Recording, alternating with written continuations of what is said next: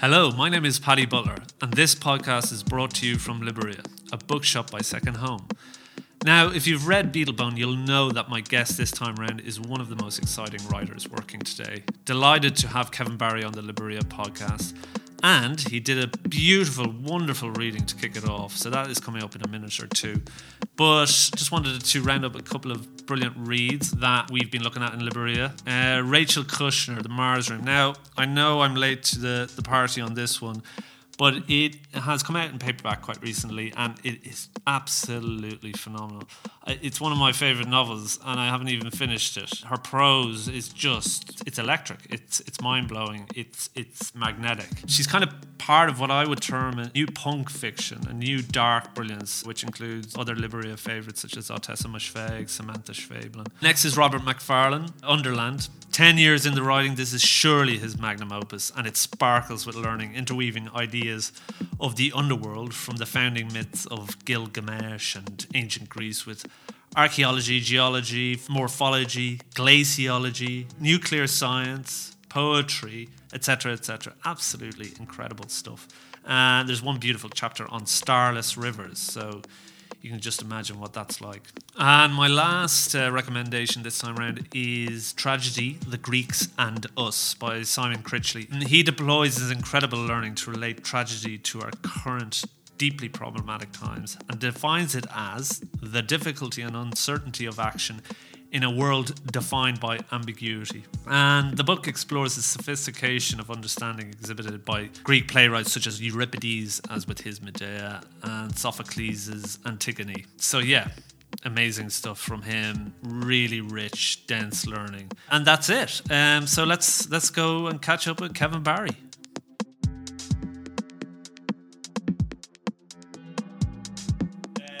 Barry, brilliant to have you on the Liberia podcast. Thanks very much, Paddy. Cheers. Nice awesome book, Night Boat to Tangier. Follow up, I suppose, to Beatlebone in many ways, but we'll talk about that in good time. You're going to do a little bit of reading. I'll just to give a flavour of the kind of tone and note of the book, I'll just read the first kind of half a page. Yeah. See how I get on. So, Chapter 1, The Girls and the Dogs, at the port of Algeciras in October 2018. Would you say there's any end in sight, Charlie? I'd say you nearly have an answer to that question already, Morris. 2 Irishmen, sombre, in the dank light of the terminal, make gestures of long sufferance and woe. They are born to such gestures and offer them easily. It is night in the old Spanish port of Algeciras. Oh, and this is as awful a place as you could muster. You'd want the eyes sideways in your head. The ferry terminal has a haunted air, a sinister feeling. It reeks of tired bodies and dread. There are scraps of frayed posters, the missing, customs announcements, the narco-trafficante. A blind man roils in night sweat and clicks his teeth to sell lottery tickets like a fat, rattling serpent. He's doing nothing for the place.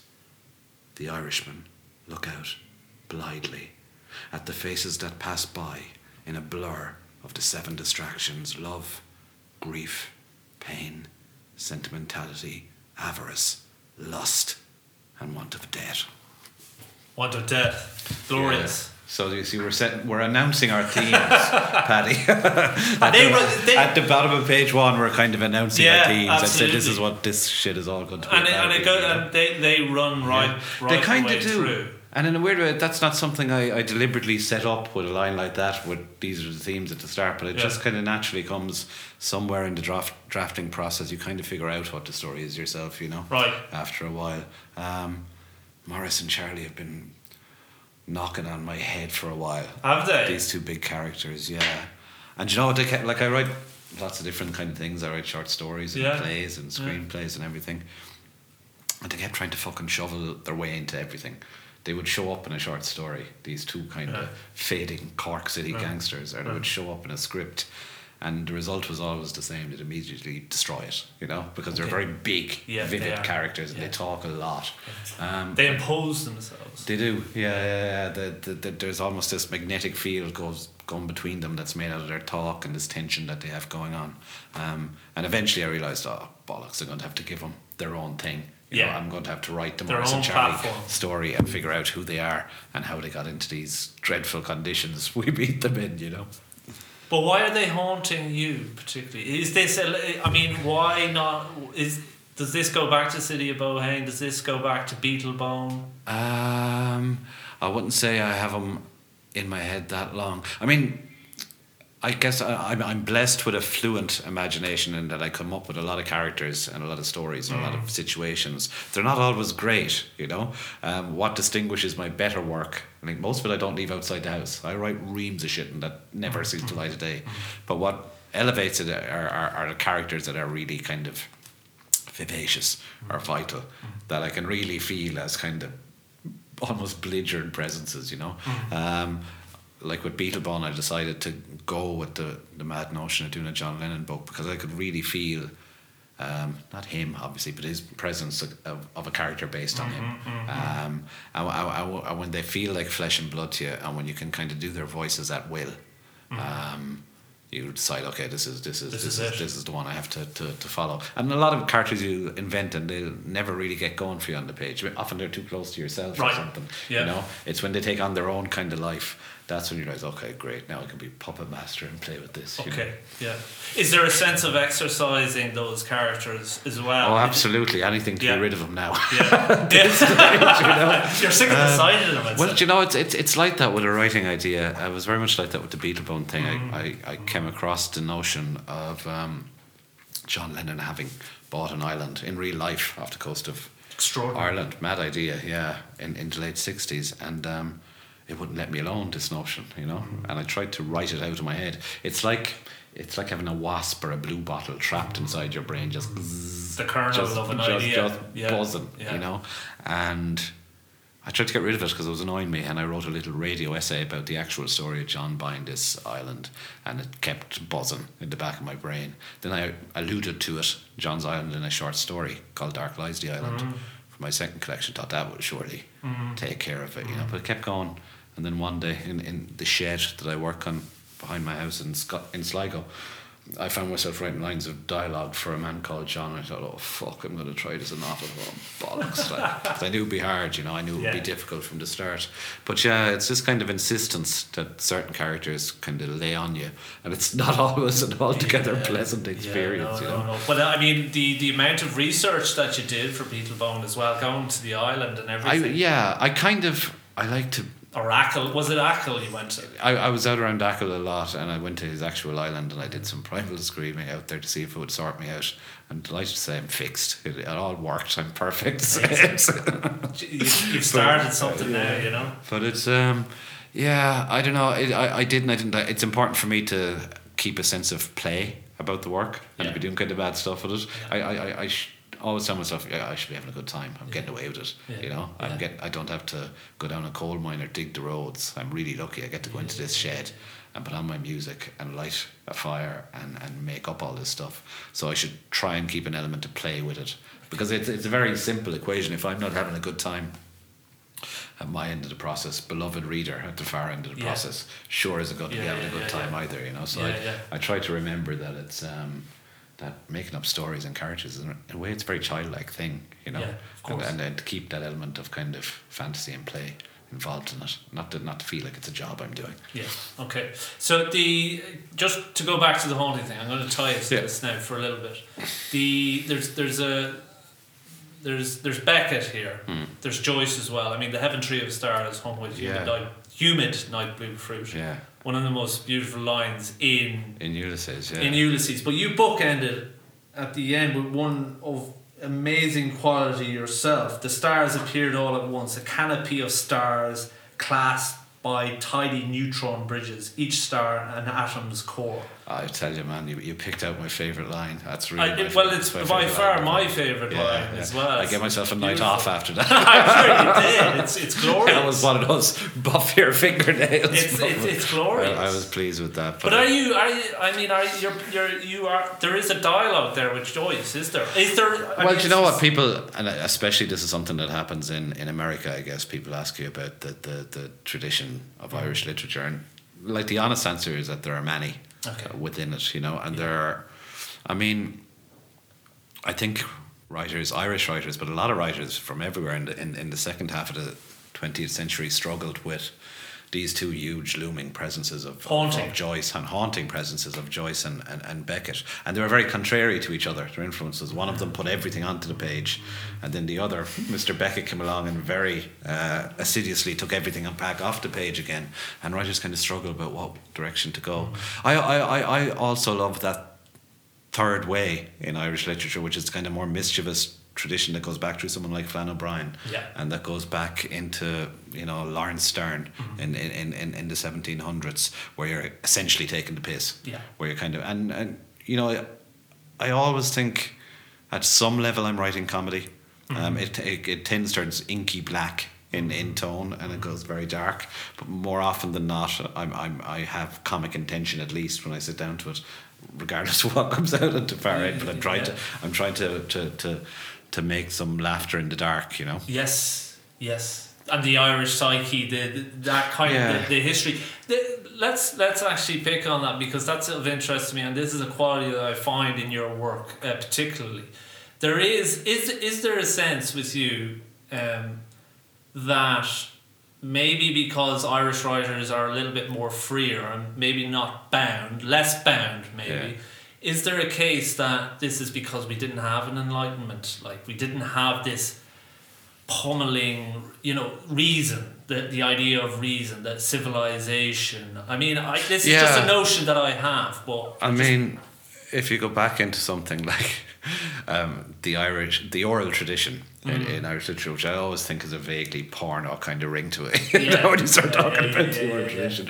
But it's the fact is that people who can tell stories in Ireland have always been especially valued, as fairly serious operators within the society, which was a kind of a peasant feudal society. So the only chance you had, really, if you were sort of a bit of a messer, was to be a storyteller. And I mean that persists at a very ordinary level in Irish life and in Irish families as well.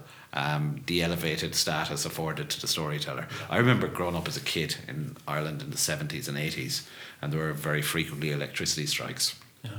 And there would be blackouts, and the candles would be out and the fire would be lit. We'd love it because all your yarns would start coming out, all the stories would be told.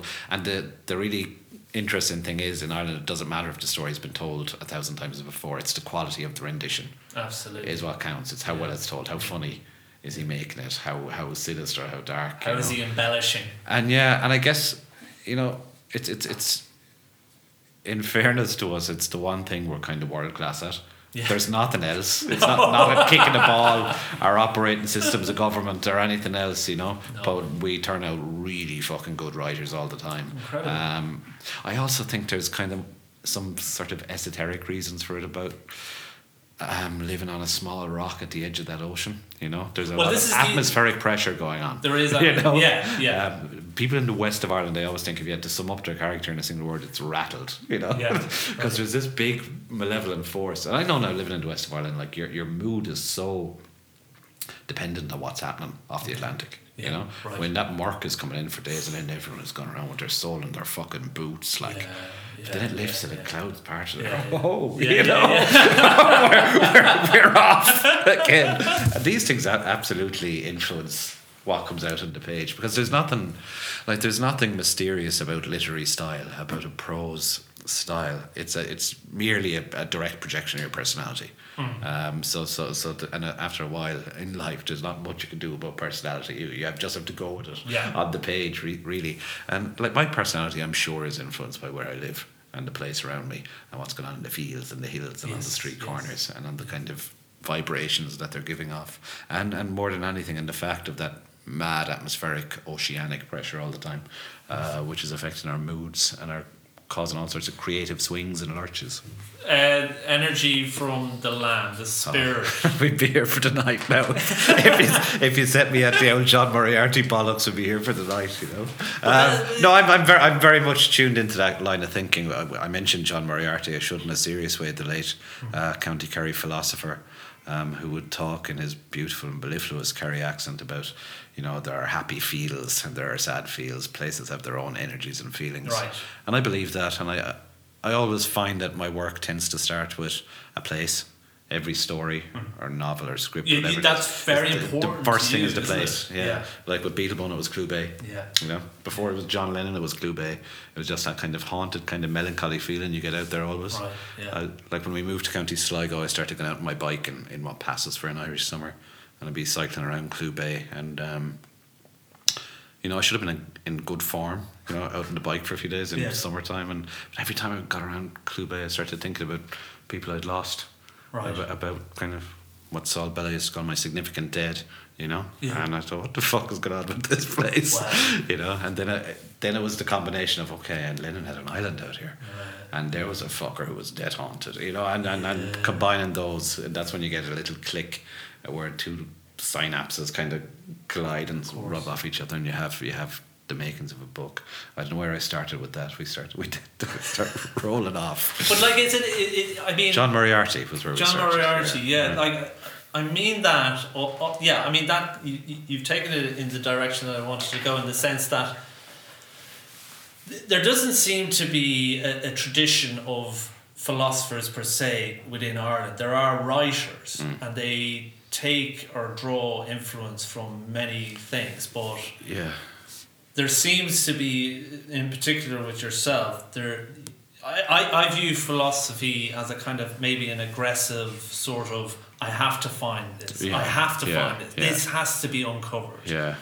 Whereas, you know, if there is a philosophy with yourself and you're writing, it's drawing from the energy, it's drawing out, it's allowing the energy of the landscape and the weather and the sea and allowing the language to float off it. Is that a fair? I think so. Yeah, I think that's right. I think the direction you've described is correct. In that the work comes from without, rather than within, in lots of ways. I do think that. The thing with someone like Moriarty, there has been a tradition in Ireland of these kind of writer-philosopher figures who aren't quite one thing or the other, you know, and we're kind of just chancers, really. You know what I mean? But no, we are very, you know, in a good hour, very thoughtful, very, very kind of serious-minded people. But it's, I mean, with me, everything that I write, everything goes back to really the Irish mode of speech and expression. And talk and Irish talk, and it's an endless resource for a writer, you know. For what we're good at it, you know, but we like the sounds of our own voices. Yeah, we do. We're mellifluous bastards. But the really interesting thing about Irish talk is that very often we say very little. There's all these gales of conversation going on, but very often we're saying fuck all, like, and you're trying to figure out what's going on underneath the surface, and that's where you find drama, and that's where you find stories and trauma. What's going on underneath the surface of the talk, and it's you know, it can take you so long to figure out the meaning of an Irish conversation. It can take years to figure out what the conversation meant, but that's especially, I think, what I'm listening for altogether, and what's not been said when Irish people are talking to each other. Last thing, let's go back to Tangier. Dilly, in a lot of ways, is, well, I don't want to spoil it for readers, but she is trying to get away from a lot, and that is that. I mean, for me, a lot of this book is a commentary on modern Ireland, being and gone, sort of thing. You know, late modern or like noughties modern Ireland, being and gone. But it's also like redressing the whole awful generations of patriarchal domination. For sure. Did you? Was there an intention there? I mean, well, it's nice that the young girl in the book, Morris's daughter, Dilly, is she's certainly a free spirit. I've only started talking about the book last week too, really, and a lot of what I've been doing is explaining the concept of crusties to millennials. Oh, really? Because they're not quite aware of dreadlocks and dogs and ropes and what that meant. But essentially, the story is that Dilly has run off to Spain with the crusties or with the hippies, and she is actually I drew it a lot from my own memories of being a kind of a spacey 18 or 19-year-old. Very tuned into kind of nature stuff and lots of hallucinogens at the time and things like that going on as well. But Dilly's a space cadet and she's deeply attuned to stuff, and it was I love to shift tone in the course of a book, and when we get to Dilly or when we get to our mother Cynthia, I think the tone of the novel really changes. Cynthia's an interesting character, and it really kind of, I like to kind of subvert readerly expectation, you know, because the reader's gone along in one particular way and thinking, they're bad. The two characters, they're bad. Like, they're bad fuckers. Yeah, they're really nasty, and they merge into one, and they break off. Like, I don't know exactly, and it's nice to have some puzzlement about your own characters. I don't know exactly how violent or murderous they've been. I don't know how much of this is gangster front and kind of talk and kind of performance. You can hear it but all. underneath there's something dark there as well. Very there's dark. menace. Well, they allow themselves to go mad. Well, let's not ruin it, but like they allow themselves to, you know, that's the other thing. You know, religion doesn't come into a lot of your work. But at the same time, it's kind of all over it, I'm sure. It's there in the background, isn't it? Yeah, all over it, I'm sure. I was giving a reading at an American university where they were looking at City of Bohan, and this very learned professor started to talk about Catholic iconography in the novel, and he wasn't wrong, you know what I mean, but it was all news to me at the same time. But you grow up in that, and you're surrounded by that, and it doesn't all disappear overnight. You know, something that sustained your kind and people for hundreds of years. And actually, one of the things that I love about Spain is the atmosphere reminds me of Ireland in the 70s and 80s. There's still a heavy Catholic thing going on. It's crazy. That you don't have in Ireland now. You don't see little nuns around the place in Ireland like you do in Spain. And there's something, you know, for all the ways it destroyed us and was a desperate thing for the country, there was something that was sustaining and beautiful there as well, for sure. Well, and culturally, you know, I mean, I'm still fascinated by the history of Catholic Europe. There's also there's Catholic prose and there's Protestant prose. Yeah, like we talked about Joyce and Beckett. Exactly. There you go. You know? Like Joyce's the stained glass windows and the goldy ornaments and the glittering sexy Jesus up on the wall. You know, Beckett is a lovely austere Protestant chapel. Now you've reminded me. It's in Algeciras that where they're stuck. That's the port town, and that's the Molly Bloom mentions that. Of course, she does. Last page in Ulysses. But picking on that kind of coast down there, the coast of Barbary, it's so storied. You can't go wrong. You know, in a place like that, there's so much. I was thinking a lot about, and people should look him up. The great Irish filmmaker Bob Quinn, who I mentioned in Beatlebone. That's right, you did, because he came over and made a film. He made a great series of films called Atlantean in the early 80s, and it's about the Hispanic influences on the west of Ireland. Oh, fascinating. Gone from hundreds of years back when that trade route, that was the main trade route for the west of Ireland, was down, not across to England, where the east of Ireland traded with. It was down. It was a great deal. We sent cows and butter, and they sent brandy and wine and dope, you know, it worked out really nice. It was a good trade, but it's really interesting filmmaker to look into. They're like in their form, they look quite dated, I guess, but there's still really interesting content in them. I think you can buy them on Bob's website. Bob Quinn filmmaker, look him up. He's something else. Brilliant. All right, Kevin Barry, thank you so much for coming on to the Libreria podcast. Pleasure, Paddy. Thanks, man. And fantastic new book. Cheers. Thank you. Brilliant. Well, I think that was one of the funniest podcasts I've had the pleasure of doing. Put two Irish lads in a room and get them to talk about stuff, and that's what you get. And I think Kevin really nailed it there when he said that the Irish conversations involve a lot, but it's very hard to know what in the hell we're talking about, especially when a pub is involved and some Guinness. As ever, do check out our full cultural programme listings on secondhome.io and sign up for the Libreria newsletter as well. See you next time.